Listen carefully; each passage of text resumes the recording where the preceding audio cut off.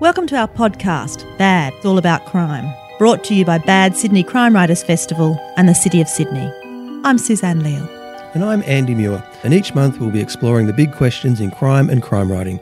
Subscribe to our podcast, then jump onto the Bad All About Crime book club page on Facebook to be part of the conversation. And thanks for listening. Welcome to the Bad All About Crime podcast. I'm Andy Muir. The episode you're about to hear is a presentation from the 2021 Bad Sydney Crime Writers Festival. The Bad Sydney Crime Writers Festival is on again soon from the 8th to the 10th of September in Sydney. Go to www.badsydney.com to find out more.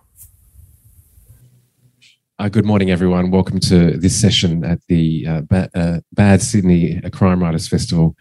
The premise of today's talk, the proposition that we're putting is that Australia is a crime scene. I'd like to begin by acknowledging that we're on Gadigal land, always was, always will be Gadigal country, and I pay my respects to their elders, past, present, and their emerging leaders as well. My name's Daniel Browning. I'm the presenter of the Art Show on ABC Radio National and editor Indigenous Radio at the ABC. Please, I want to introduce now the panel. Melissa Lukashenko joins us from Brisbane via Zoom, very wet Brisbane. Melissa Lukashenko, if you didn't know, is an acclaimed and award-winning Aboriginal writer of Guri and European heritage, widely published as an award-winning novelist, essayist and short story writer. Some recent work has appeared in The Moth, 50 True Stories, Meanjin, Griffith Review, The Saturday Paper, and Melissa's Griffith Review essay, Sinking Below Sight, Down and Out in Brisbane and Logan, won the 2013 Walkley Award for long-form journalism. Too Much Lip, the most recent novel, won Australia's foremost literary prize, the Miles Franklin, in 2019. Please welcome Melissa Lukashenko. Barra-Baronga woman of the Darug Nation, Julie Jansen is a novelist, playwright, artist and poet. She was co-recipient of the Oodgeroo Noonuccal Poetry Prize in 2016 and the Judith Wright Poetry Prize in 2019. Her novels are The Crocodile Hotel, Cyclops 2015, and Benevolence, long listed for the Nib Award in 2021. Her plays have been produced at Belvoir Street, at the Sydney Opera House Studio, at the Phoenix Theatre in Arizona, in Makassar in Indonesia, at the Adelaide Festival Centre. Gungees, her play, was nominated for an Augie Award and received a highly commended award from the Human Rights Commission. Julie lived in the Northern Territory in remote Aboriginal communities in her early years as a teacher, where she began writing plays and making giant puppets, masks and costumes. She now lives, still living in Moruya? Yep. Julie lives in Moruya on the far south coast of New South Wales. Please welcome Julie Jansen. And Cody Bedford started as a cadet journalist. Cody's going to hand sub or give me signals whenever anything in this biography doesn't make sense or isn't true. Cody Bedford started as a cadet journalist for SBS in 2008, and then moved to the ABC as a researcher for documentary series Message Stick. Since leaving the ABC, Cody's co-founded the Indigenous arts group Cope Street Collective. Her credits include her short film Last Drink at Frida's, a short horror film called Scout, and also writing for the critically acclaimed ABC drama series Mystery Road and for Grace Beside Me. Cody is currently working on a feature film with funding from Screen Australia about the Yarrabah Brass Band. She received the Balnaves Fellowship in 2019 for the development of her play Cursed, which was staged at Belvoir Street in the 2020 season, a great challenge during the pandemic. Please welcome Cody Bedford. I guess the provocation, proposition, the historical truth, the hypothesis that we're testing today is that Australia is a crime scene. And what I want to kind of enlarge or amplify is how First Nations writers prosecute the great crime, the lies, the whitewashing, the cover-up in the way we tell our stories. How do we avenge the crime in fiction and on screen? Julie, we were talking in the green room about this whole idea of, and I have to thank Robbie Thorpe, the Aboriginal activist from Melbourne, for this provocation, Australia as a crime scene. If you are interested in this concept of Australia as a crime scene, I urge you to go to YouTube and look at the two videos that Robbie has made about this proposition. But Julie, we were talking in the green room about how perhaps this idea of Australia as the scene of many crimes, unprosecuted crimes, underpins everything we do. How does it underpin your writing and perhaps, most recently the novel Benevolence? Okay, just before I start, I'll just say, Kwai Bija, Jamna, Payala, Nyanawi, welcome to the land here in the Darug country of Bija. Okay, that's a really interesting question. I think it's a truth that the land was invaded, that Australia was settled through massacre and the taking of land and the dispossession of First Nations people. And I think it underpins nearly every First Nations writer, whatever they're writing. There's that underpinning that truth and wanting to write back against the colonial story, the great avalanche of whitewashing of Australian history, of leaving Indigenous people out of the story. And I think the need for me also is to put women, Indigenous women, in the centre of the response to those stories. And that drives, the plays that I write and also the novels that I write. And I'm finding as I'm getting older, my Indigenous protagonist women are getting older, and the novel that I've just completed has an auntie who's in her 50s, and the idea of her claiming back the story and the rights to tell a story about a dying river and the history that she comes from of dispossession and families massacred and land lost. Yeah, so it underpins most Indigenous writing. Melissa, in relation to your novels, Too Much Lip, there's a backpack full of cash in that very first chapter, and it's one of very many red herrings in the novel. But there's always a sense in your novels too of not even a subtext. There is a crime to be confronted. And you talked about not one crime, not a great crime, but many great crimes. Yeah, well, for Aboriginal people, I think it's probably true to say that it's not a provocation at all. It's just a simple fact of our lives that we don't inhabit our countries in the way that we historically have. And I also think it's as accurate to say Australia is a crime as to say that Australia is a crime scene. Crime scene says that something has happened. It's past tense, more or less. Whereas if you say Australia is a crime, Australia is it has all sorts of implications for literature, and it has all sorts of implications for the idea of the dying race trope. This idea that all we are is victims of a crime, all we are is survivors of a genocide. And we are victims of crimes, ongoing crimes, and we are victims of ongoing genocides.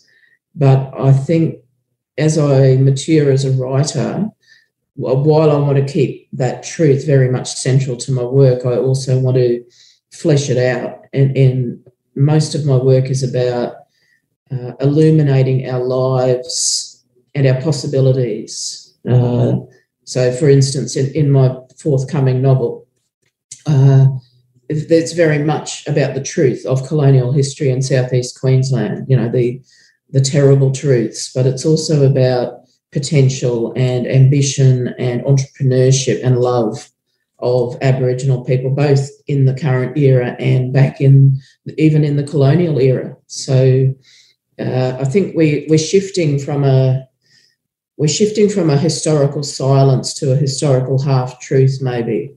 And I think truth heals, but partial truths don't. So it's important to not limit ourselves to a doom and gloom and dying race narrative. I don't know, that's a fairly waffly answer to your question. Love it. Australia is a crime. So, Cody, in terms of writing for screen, which is what you do for the most part, but also the play Cursed, was there a great crime you were trying to unravel or unpick or unpack in Cursed?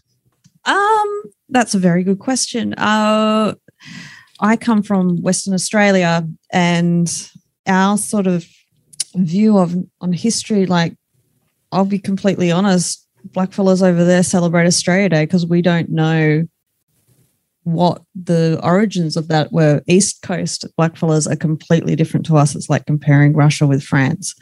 So we just, in terms of his history and the history there, in terms of white people getting there first, the Dutch got there first and shipwrecked and just murdered the hell out of each other.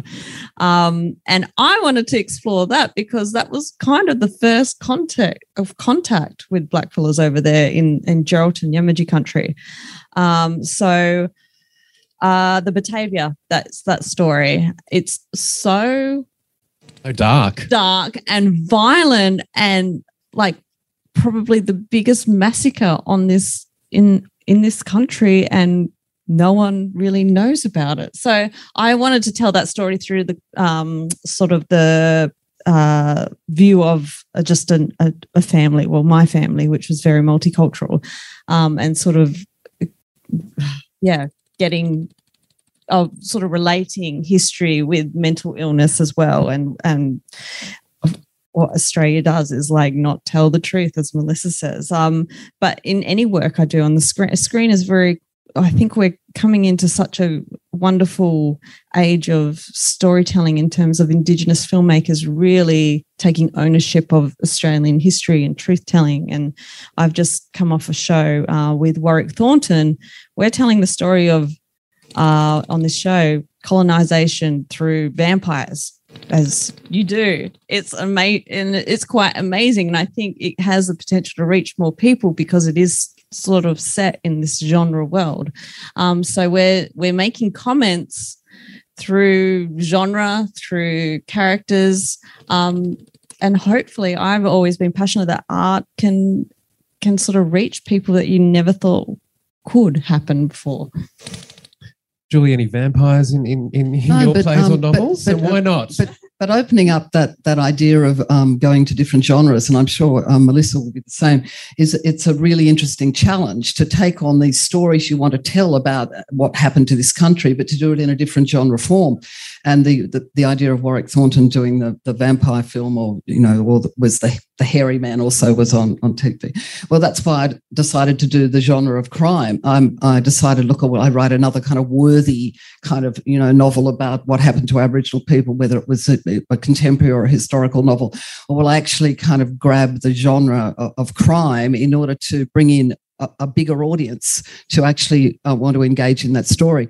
And also as writers, you get bored to death if you keep writing the same thing again and again and again. So the idea of challenging yourself with a different genre is a great challenge. Really, it's quite enjoyable, actually, even though you're writing things that are often extremely grim. But often with Indigenous writers, there's a good dose of dark humour there, which is at the underlines a lot of the writing that is done. Yeah. Oh, absolutely. I mean, with this vampire show, Warwick's concept was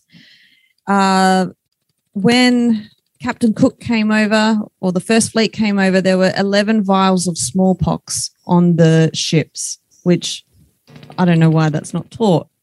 Why would they have the smallpox? We've turned that into 11 vampires on the ships, and completely constructed this show around that concept. And I just think that is such an amazing comment on history and the true history of Australia. Even though it does feature vampires, we are making a huge comment on colonisation, and I think people will recognise that. When Catherine approached me to present this, or to kind of help curate the First Nations program here at the Crime Writers Festival, I came up with this idea, Melissa, of Australia as a crime scene, because I felt that this could be a context in which other conversations might happen with First Nations writers about this idea of crime as a genre. So it's a dealing with the past and a reckoning with the past. In all your novels, there is a reckoning, particularly in Too Much Lip, and this story of the theft of land, but always written locally from a local perspective, and those animate things in the sky, the birds, the country's alive with story, and the landscape is haunted. So that's always been, I think, an important part of the storytelling, the stories that you tell, which come from where I come from, the landscape being haunted. Yeah, well, Australia is a constellation of crime scenes, and it hasn't even begun to really think about that seriously, I think. There's an archaeologist in Queensland here, Lindley Wallace, who has an ARC grant for a large research project, I think focusing on native police, the death squads of colonial Queensland. The research project may be a bit bigger than that, I'm not sure. And Lindley writes and argues that on the Queensland frontier, the number of people killed, mostly Aboriginal, but also I think including white casualties, is greater than the number of Australians who died in World War I. She has a figure of around 100,000 deaths or killings. And so I think another interesting question that leads on from the idea of Australia as a crime scene is, what does it mean to Australia to have covered that up? You know, for us as blackfellas, it's just sheer hypocrisy and opportunism and feeds into our understanding of the colony as a place of, as an amoral place where we don't matter and our voices don't matter and our trauma is, pretty much ignored, overlooked and ignored. But if you imagine that modern Germany had completely ignored the Holocaust, and it wasn't taught in schools except possibly around the margins a little bit, that there were virtually no memorials to the Holocaust, and that there was a substantial Jewish population still living in Germany today that had to accept that as the ground rock of their existence, then you're getting somewhere close to understanding what the Uluru Statement calls the torment of our powerlessness. I don't feel powerless. I feel very powerful because I can tell the truth. I think it's, rather than look at us as the dispossessed, which we know all about, what does it say about Australia and what does it imply for Australia as a political entity and as a nation to have this huge lie at its heart? I think that's a really interesting question as well. Now, Julie, you talked about your own, in terms of your own biography, your awakening to the great lie or to the cover-up. What happened when you were awakened, when you went to Bourke? When I was quite young and I finished at university, I went to live out in Bourke. I was only 22. I had a little child as a single mum, and I went to work on an Aboriginal housing project. I don't know how much work I did. I had a little child, for heaven's sakes. But when I went out there and started spending a lot of time on the Bourke Reserve, and there were 400 people living on the Bourke Reserve under pieces of tin with one tap and 3 toilets. And I'd grown up in Boronia Park, just not far from the Lane Cove River. And even though our family hid their Aboriginality, we'd grown up very much, following Dad, fishing, gathering oysters, being a lot like Dad. But when I went out there and I saw the grim truth of children with diarrhea running down their legs and the starvation and poverty and the shocking racism in the early 70s. And it was a huge wake-up call for me. And I just kind of knew then that I could never do anything else for the rest of my life but to call out this great crime in Australia, because growing up in Sydney, you kind of didn't notice what was happening in the rest of the country. And after I'd spent time in Bourke, I went out to live in the Northern Territory, and I went to live in Minyeri, which is a little cattle station, which is now an Aboriginal-owned cattle station, Hodgson Downs Cattle Station. And after less than a year living in that little tiny community where there's 400 people living on a cattle station, which was owned by a Hong Kong consortium, I was told by one of the old elders that was the site of a 1929 massacre, and was told in detail about how the men had been rounded up and chained and made to chop wood, and then they were all shot, and the wood was used to burn the men, and the women were chased down on horseback and killed with sticks so as not to waste the bullets. And this story being told to a young teacher living in a little caravan, teaching in a caravan school, it's kind of the wake up that you just kind of go, well, this, for the rest of your life, these stories underpin the way you see this country. And even now, when I'm writing a book about crime, about the crime of the killing of the Darling River, it all interconnects, because the crimes of taking water are just as significant as the crimes of shooting people or bashing them with sticks, because now in Minyiri, they're about to be fracked with our money, taxpayer money, $500 million going towards fracking all over the country. Minyiri, that little tiny community of 400 people that I taught, I see the faces of those elders of now, those children on the internet begging for us to stand up and say no fracking in these little communities. They frack that Billabong, that community is completely dead. It's gone. And so the crime just goes on and on and on. And it's a wonder most Indigenous people can even get up in the morning because it's so painful. Yeah. And you talk about the overriding burden in writing, and we had a conversation outside about Benevolence, your novel. It's the great crime in Benevolence. What is that crime that underpins that whole story? Well, I could say the falsifying of that crime is a pretty bad crime as well. The crime is the taking of the land and dispossession of people so utterly that, I've got ancestors who lived along the South Creek. South Creek is a creek that runs out of near Windsor, Wilberforce, and it was the fresh water. It's called Wayanamata. It's the mother creek. You need fresh water to live. If you don't have any fresh water to drink, ask the people in Menindee or Wilcannia what happens when the Darling River no longer flows. If you have no water, you're going to die. And that river, that freshwater river that my ancestors lived on, a man set up a tannery there and started tanning the skins of cattle and poisoned the water. And then there was a typhoid plague that went down the creek. And my great uncles and aunties died of typhoid along that creek. And so it's the ongoing waves of crime. It's not just one crime. Oh, it's over now. Let's get over it. Let's not talk about that now. And it's tragic because it does underpin the writing that you do. But also you want people to read your books. And I'm sure Melissa and Cody will agree with this too. There has to be a way of allowing people in. You can't just constantly be saying, this is a crime and it's all terrible and you're awful and we're great. I mean, humanity is complex, whether people are of Aboriginal or Torres Strait Islander heritage or they're French or Italian or German.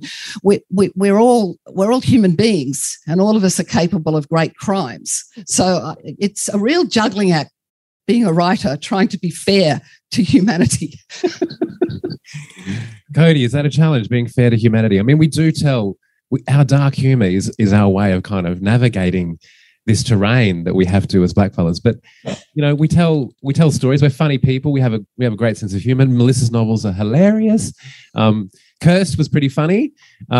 Humour's a way of getting through and of kind of reinscribing our humanity. I absolutely won't do anything without writing comedy in it because that's just who we are as a people. This is how it comes down to how we've survived mentally, physically, emotionally, bonding each other through, let's make it funny, So even when I'm writing something like Mystery Road, I try to look for those very lighter moments in sort of as a way of truth because that's just how we are. I'm a very character-driven writer, and when I go into writers' rooms, of course, my strongest thing is commenting on the Aboriginal characters, but I always try and make them very, well, depending, I do a lot of character psychology work and sort of push those characters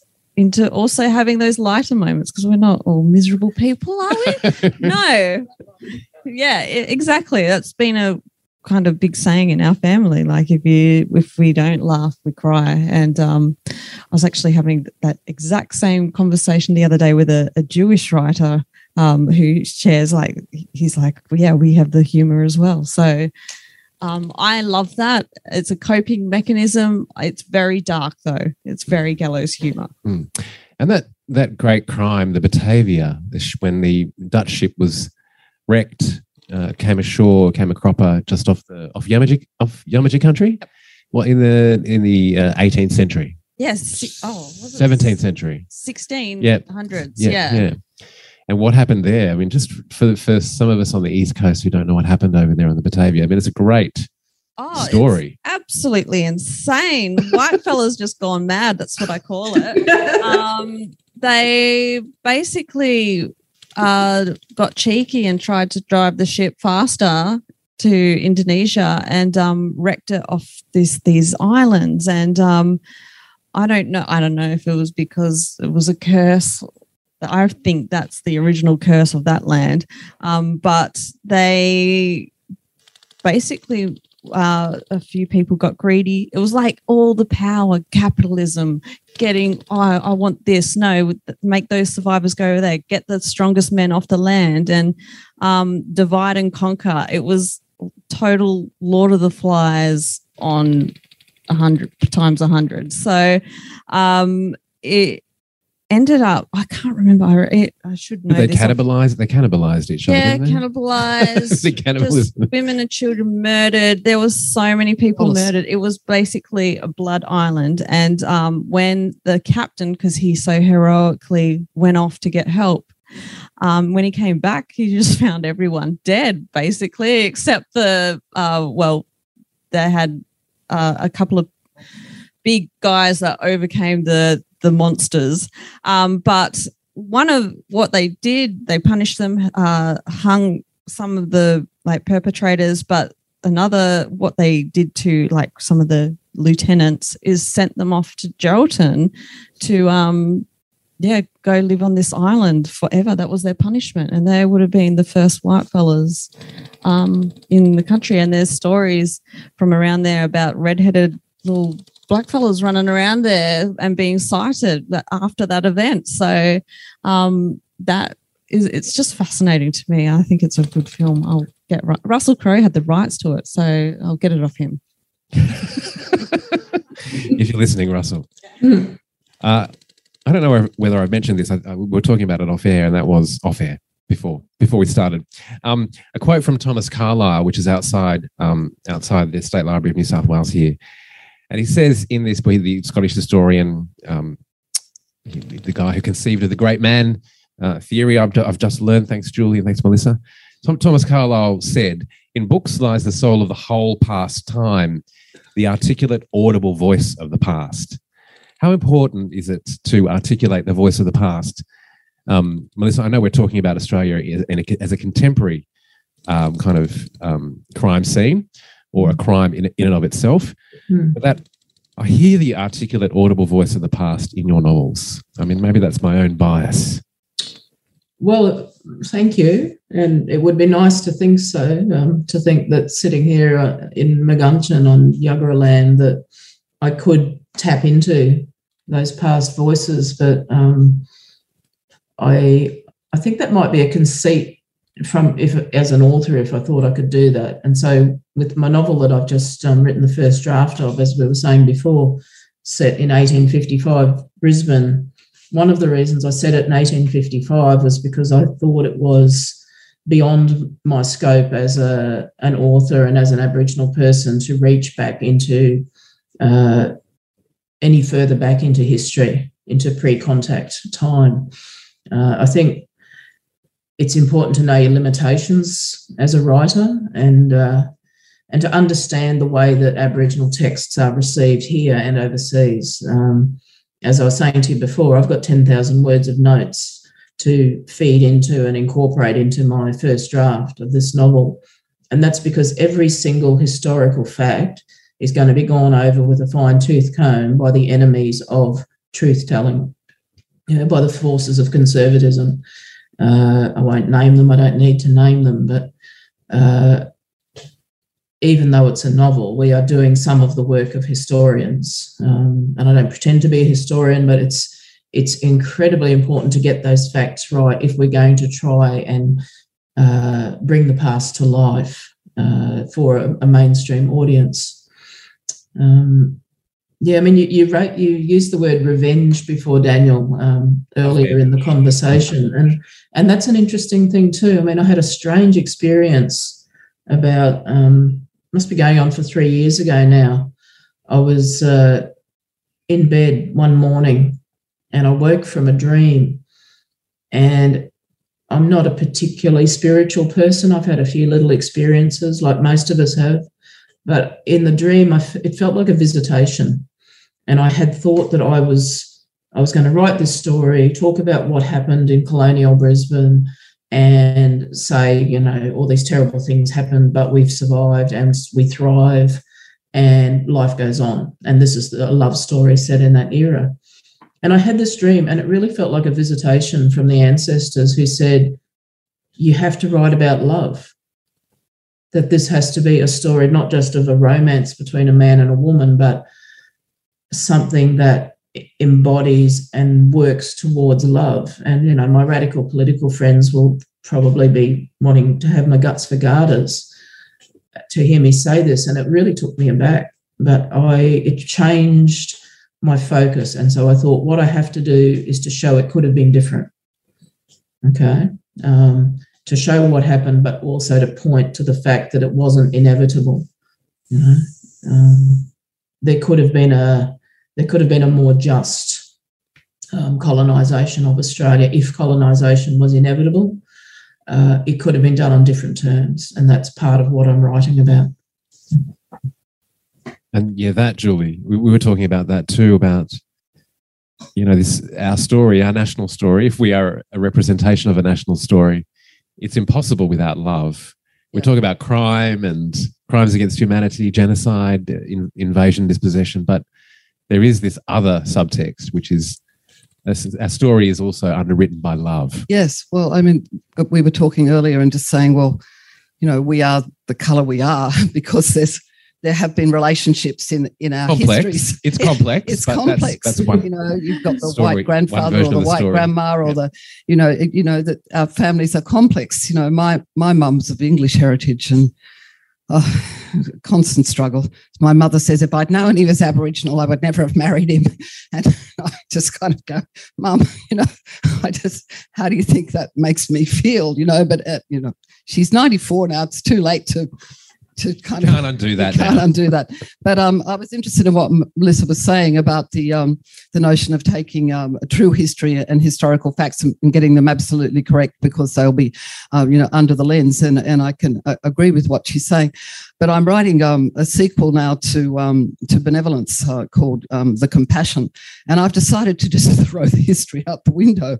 And it's kind of been extremely liberating for me to do that. While I have the bones of the history, it's almost like I want to rewrite the history in the way that I want to see it. So it becomes rather than historical fiction, it becomes a piece of fiction based vaguely on history. And it's much more freeing to write that kind of story with an Aboriginal heroine right in the middle of it, my very own female kind of, you know, Captain Thunderbolt or something in the middle of it. And it can be quite liberating sometimes to transgress the genre, the kind of shackles of historical fiction, and to let yourself free. Whether or not I'm successful with that, but the sound of it by doing the smallpox as vampires is another way of transgressing that genre. Yeah, Cody, speculative fiction, I mean, is a way of kind of, we want to talk in broad terms about like vampires and, you know, that kind of fictional world. But speculative fiction is a way of kind of confronting this question of Australia as a crime scene, of not dealing with every single historical fact, but of actually speculating about what could have happened, what might have happened if things had been done differently.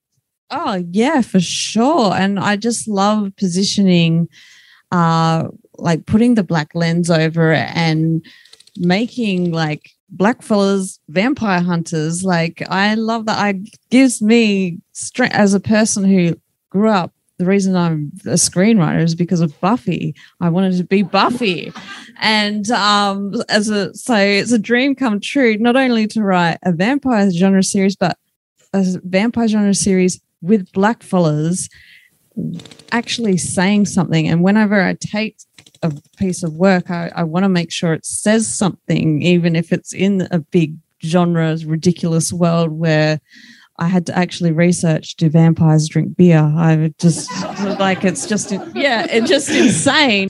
I've also wrote a play I went to Melbourne Fringe Festival and had like 2 people in the audience every night. It was amazingly packed out, but it was Wood, the Cope Street Collective, it was about blackfellas in space. We wrote a story about blackfellas colonizing space, because why not? And it was so much fun. It was a comedy, and unfortunately, like 2 people saw it and they loved it. The reviews were glowing. It was a lot of fun, but even just doing it through that, I want to see that on screen, like blackfellas in space, because, you know, we put our people front and center. It says something automatically.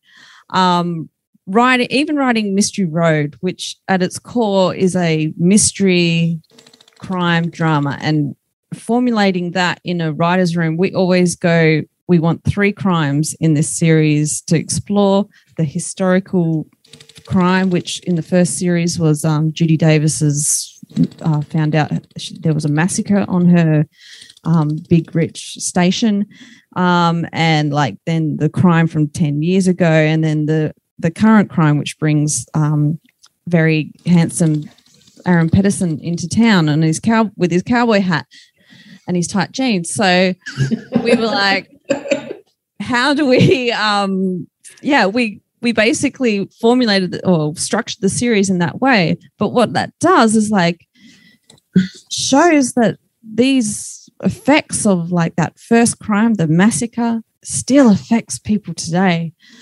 I recently saw one of my best friends, Alan Clark. He directed the Bowraville documentary, which recently screened at the Sydney Film Festival.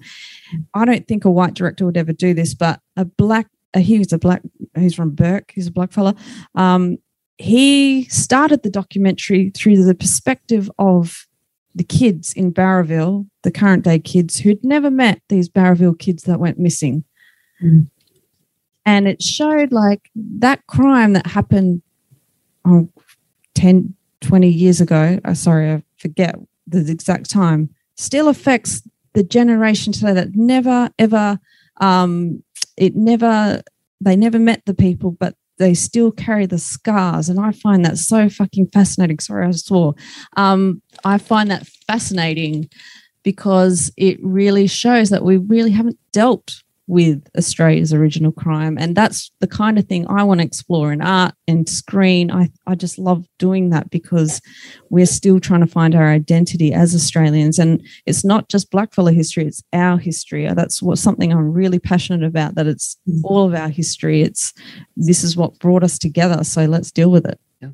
And I just want to say something about that Bowraville situation, because I was up in Bowraville soon after that crime happened, and the people there of Bowraville, what is still so painful of the 30 years is that the man who did it used to go down to the reserve where people were living and hang out the window with a shotgun and swear at people and say, and I got away with it, and and F the lot of you.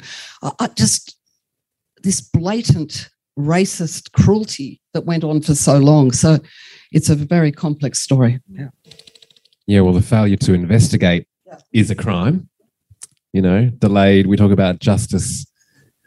Delayed is justice denied, and this whole idea of justice too, Melissa, is a theme. The kind of always in the background. I wouldn't say subtext, but justice. This idea of what justice is. I'm not talking about a legal concept here. I'm talking about the idea of justice as we might anticipate it.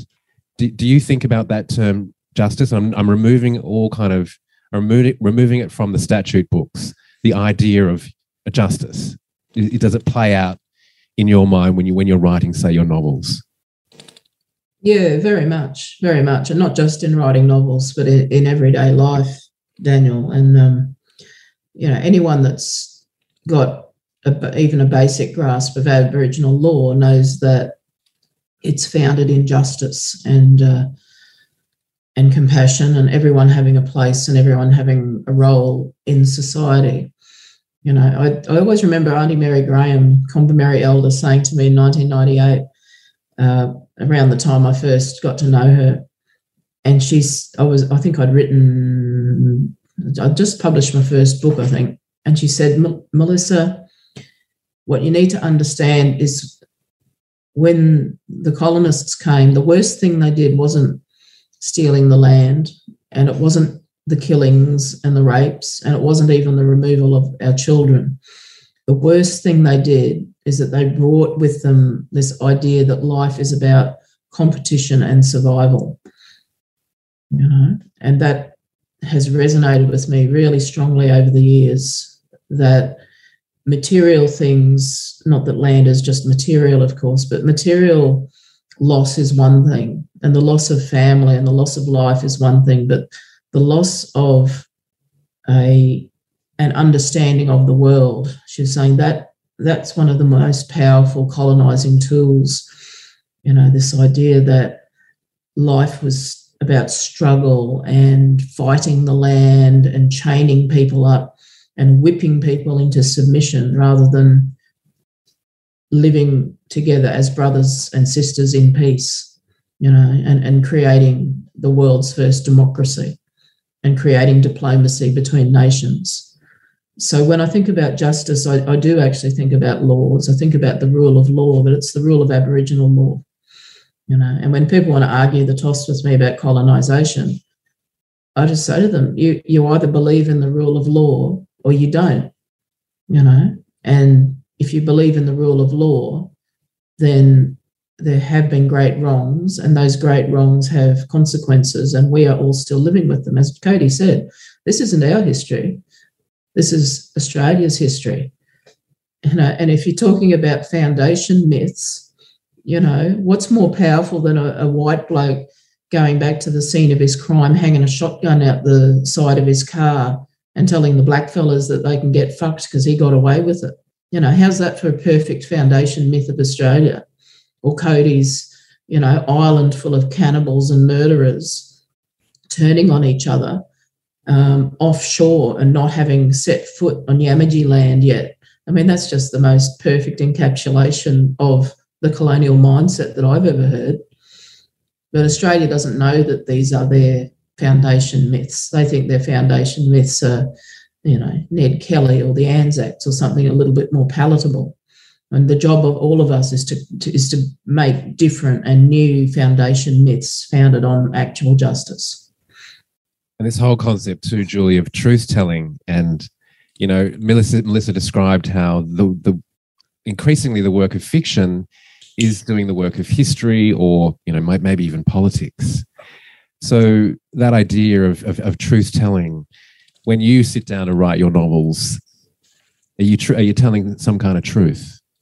I also want to write back against all the whitewashing of Indigenous history in this country, and the very fashionable recent kind of finding by a lot of mainstream non-Aboriginal writers suddenly discovered Aboriginal people are part of Australian history. So we'd better throw in a couple of those characters and make them really vivid, steal a few stories, and the book will sell a lot of copies. And it's now fashionable to even have Aboriginal people speak, for God's sake, even in language. My good God, didn't know they could speak. Now, look, I'm sounding really cynical, but I do get extremely annoyed at the sudden kind of discovery of Aboriginal characters when there are, sometimes people say, oh, Indigenous writers, so easy for you to get published. Oh, God, I wish that was true.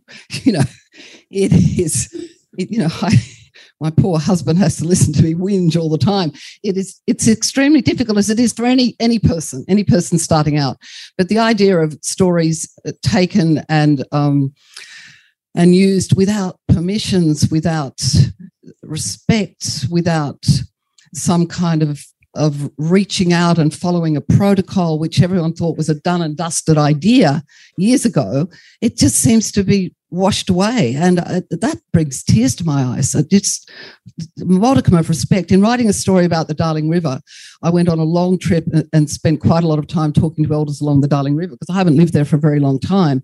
And Auntie Evelyn Bates spent a lot of time with me at Menindee talking about her stories, in return for which she was paid for spending the time with me. And I asked permissions of other elders from Moree. And don't assume for a minute that I have a right as an Indigenous person from Sydney to take anyone else's stories, but that rather it has to be done in a spirit of cooperation and respect and protocols. And I just despair that it seems to be like, that was 10 years ago, Julie. Forget about that now. We've moved on. Cody, this is happening increasingly in screen and film. You know, these all of a sudden black characters are appearing, and you know, you're lucky enough to be in a writer's room and kind of animate blackfella characters. I know. I mean, it's interesting because as an Indigenous woman, I often get called into writers' rooms because there's an Indigenous character, and I'm like, I'm a writer. I'm so much more than that. But at the same time, I'm pitching these Aboriginal characters because I want representation. So it's a very weird line that I walk. But at the same time, I've had white writers say to me, like, in confidence, "Oh, it's so easy for you to get work, isn't it?" And I'm like, well, you had your time. You had how many years in film and TV? Just because we're taking ownership of our stories now, which I'm very proud of.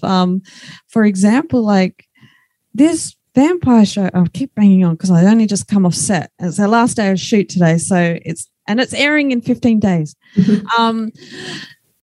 This vampire show is made by an American network, and it was the first time I've been in an all-black room. It was amazing. Like the Americans got it.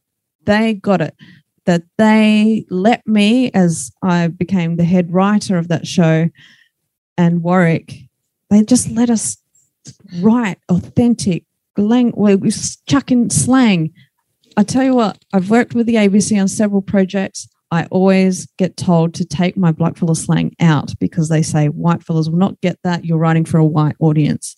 The Americans got it. They're like, you can write whatever you want.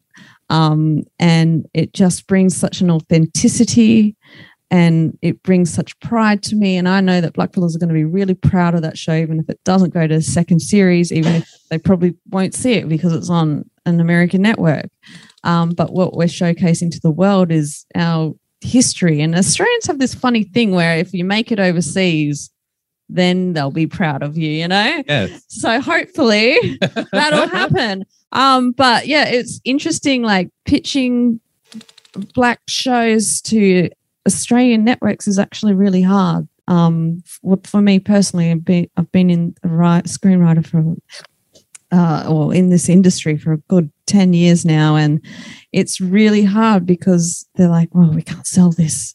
I'm good at what I do. I'm always working. I've never got an offer from a Channel 7 or Channel 9 show. It's always ABC and SBS, and I'm very proud to work alongside ABC and SBS. Thank God we have them because they're the ones doing Australian drama. But it's also hard because, you know, at the end, there's more white executives or non-Indigenous executives sort of gatekeeping the stories. And that for me is the next fight. It's getting better though. I'm pretty happy with the way things are going because we are taking ownership of the stories, and finally we're sort of shifting the sort of lens to the black lens. And like people like Sally Riley, who's the head of fiction at ABC, she's a Wiradjuri woman. So she gets it. She brought Redfern now to mainstream ABC. That show was the first Aboriginal show written, directed, produced by Aboriginal people, and it changed the game because it got us in the mainstream. So, yeah, we're hot right now, and I'm taking the money. So, thank you. Melissa's going with Harper Via, the same as I am. Just HarperCollins, Melissa? No. UQP.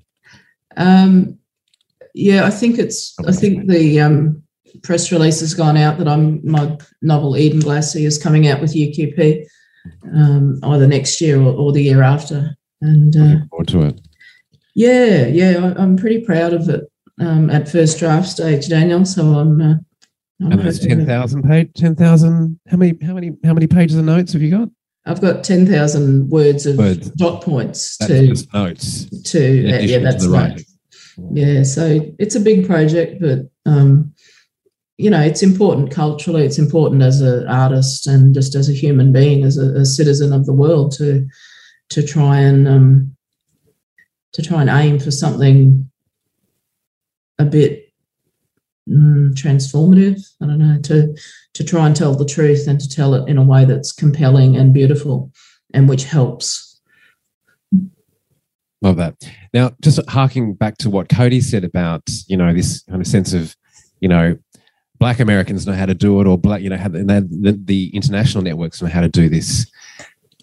When you're writing for, that kind of having in your mind's eye, Melissa, that audience, that reader, the general reader, whoever that is, that person that you look to when you're writing, or the person you think of when you're writing. How do you interpret, what's happened here, the great crime, in essence, that I've been talking about, or the great crimes? How do you interpret that for international audiences? Someone who doesn't know anything about Australian history or about us as blackfellas. You think about that? I don't think I've ever drawn much of a distinction, Daniel, because non-Aboriginal people here do know so little about us and so little about our history and about our contemporary life as well. The crimes didn't stop in 1788. John Oxley first saw the Maiwar, the Brisbane River, in 1823. He named it the Brisbane River in 1824, and in 1825 is when the first Europeans came and started living on the Brisbane River. But the impacts of that colonisation are in my cousin's family today. They're in her poverty. They're in her children being called niggers and bungs at school and not having any recourse except to ignore it and suffer, that indignity, or to lash out and get expelled and be set on a treadmill towards prison. All these things, all the homelessness, the domestic violence, all these things can be traced back very clearly to our dispossession. That's no secret at all to us, but I think it's just one of those things that it's easier not to think about if you're a white Australian living in suburbia or living on the river in an apartment looking out and not knowing what happened there. So, no, I don't make a big distinction between writing for Australian audiences and overseas audience. All I say is the audience has to care about my characters. The audience has to be completely engrossed in the story of Mullinyan, the young Yugambeh boy, and his love, Nita, who's working for the Petrie family as a servant of a leading white family in Brisbane. They have to care. They have to know these people. And if they don't care about them and know them, then why would they care about the tragedies of their people? So that's the love at the core of Eating Lassie. That's the love story, but I think I might not have communicated properly what I meant about the dream I had and the kind of visitation. That was much more than it being a love story between Mullinyan and Nita. That was about our law saying that every living being matters, and that if I'm not writing to honour all life, then I'm doing damage to our culture and our law. That was what I took from the dream, and to say that I have to make something more potent than just telling the truth of history. I had to do more and go beyond that, and I hope I have. Understood. Julie, just quickly before we run out of time, I want to talk. We've talked about Eden Glassy, Melissa's a forthcoming novel, This River of Bones. We talked. You mentioned it, set on the Darling River, to do with great environmental crimes. Yep. Because I lived on the Darling River when I was young, I have a real kind of heart place for the Darling River, and I go up there quite often. Michael and I drive up there, and seeing the crime of that river completely dry at one stage, being able to just stand in the river and there was nothing but some dying kangaroos on it, and you just think there's really something very, very wrong with this picture, the environmental degradation and the destruction, and not the government not acknowledging climate change. And that was why I decided to set a novel in that area, but also to honour all the aunts. And when Melissa talks about writing a story where human beings love each other and being creating characters that are interconnected and are true families that we can believe in is really, really important. Otherwise, you haven't done your job as a novelist. And so creating a family that lives on the Darling River and cares about the river, and political activists, but they've got Uncle Jack living with them who's got schizophrenia. I had a brother who had schizophrenia, so that the notion of mental health coming into families, whether they're Aboriginal or non-Aboriginal families, and investigating the love still that can be in a family, even if somebody has an alcohol problem like my dad did or whatever, and loving people despite their faults and frailties. And it's you could be writing about a Russian family. I mean, we're part of humanity. But for me to write a novel about climate change and political action became something that I just had to do. I had to write one book that it explained what I felt about what had happened to the Darling River. Yeah. There's also a death in custody. Yeah. At the heart of it. At the heart of that story. And that's something, Melissa, we could spend a whole other session talking about. In terms of unprosecuted crimes, we talked about Barraville. I worked on a 6-part podcast with Alan Clark, who's made the Barraville documentary about the death in custody of a young Aboriginal man in 1993 in Brisbane, a young man called Daniel Yock. These crimes, need to be explored. And if there is a crime, what is that crime? And really explicating that. Melissa, you've done a lot of work with Sisters Inside. And this idea of the prisons and abolition and all those crimes that, that are present, that we live with every day, that big, great crime and those many great crimes. But talk about a little bit about the work with Sisters Inside. It's always fascinating to me to know that there's this other side of you, passionate about what happens to our women in prison. Yeah, well, how long have you got? I know. Yeah, there was a death in custody this week in Townsville. Another fatality, not an Aboriginal woman, but a Pacifica woman died in a cell in Townsville. And, prisons are places of great violence, and they're really the places where government policies go to fail. It's the place where housing policy goes to die. Literally, it's the place where mental health policy goes to fail. It's the place where education policies go to fail, and economic policies generally, because poverty, crime is born of poverty and of our dispossession. So, 25 odd years ago, I went to a community meeting in West End in Brisbane, and a few of us sat around, and my interest came because, because I'm Aboriginal and because I'm a feminist. And it was particularly because my brother my oldest brother spent most of his life until the age of 50 in prison. And that was because of his victimisation at the hands of my white father, who was extremely violent towards him. And that brother left the family at 15 in fear of his life. So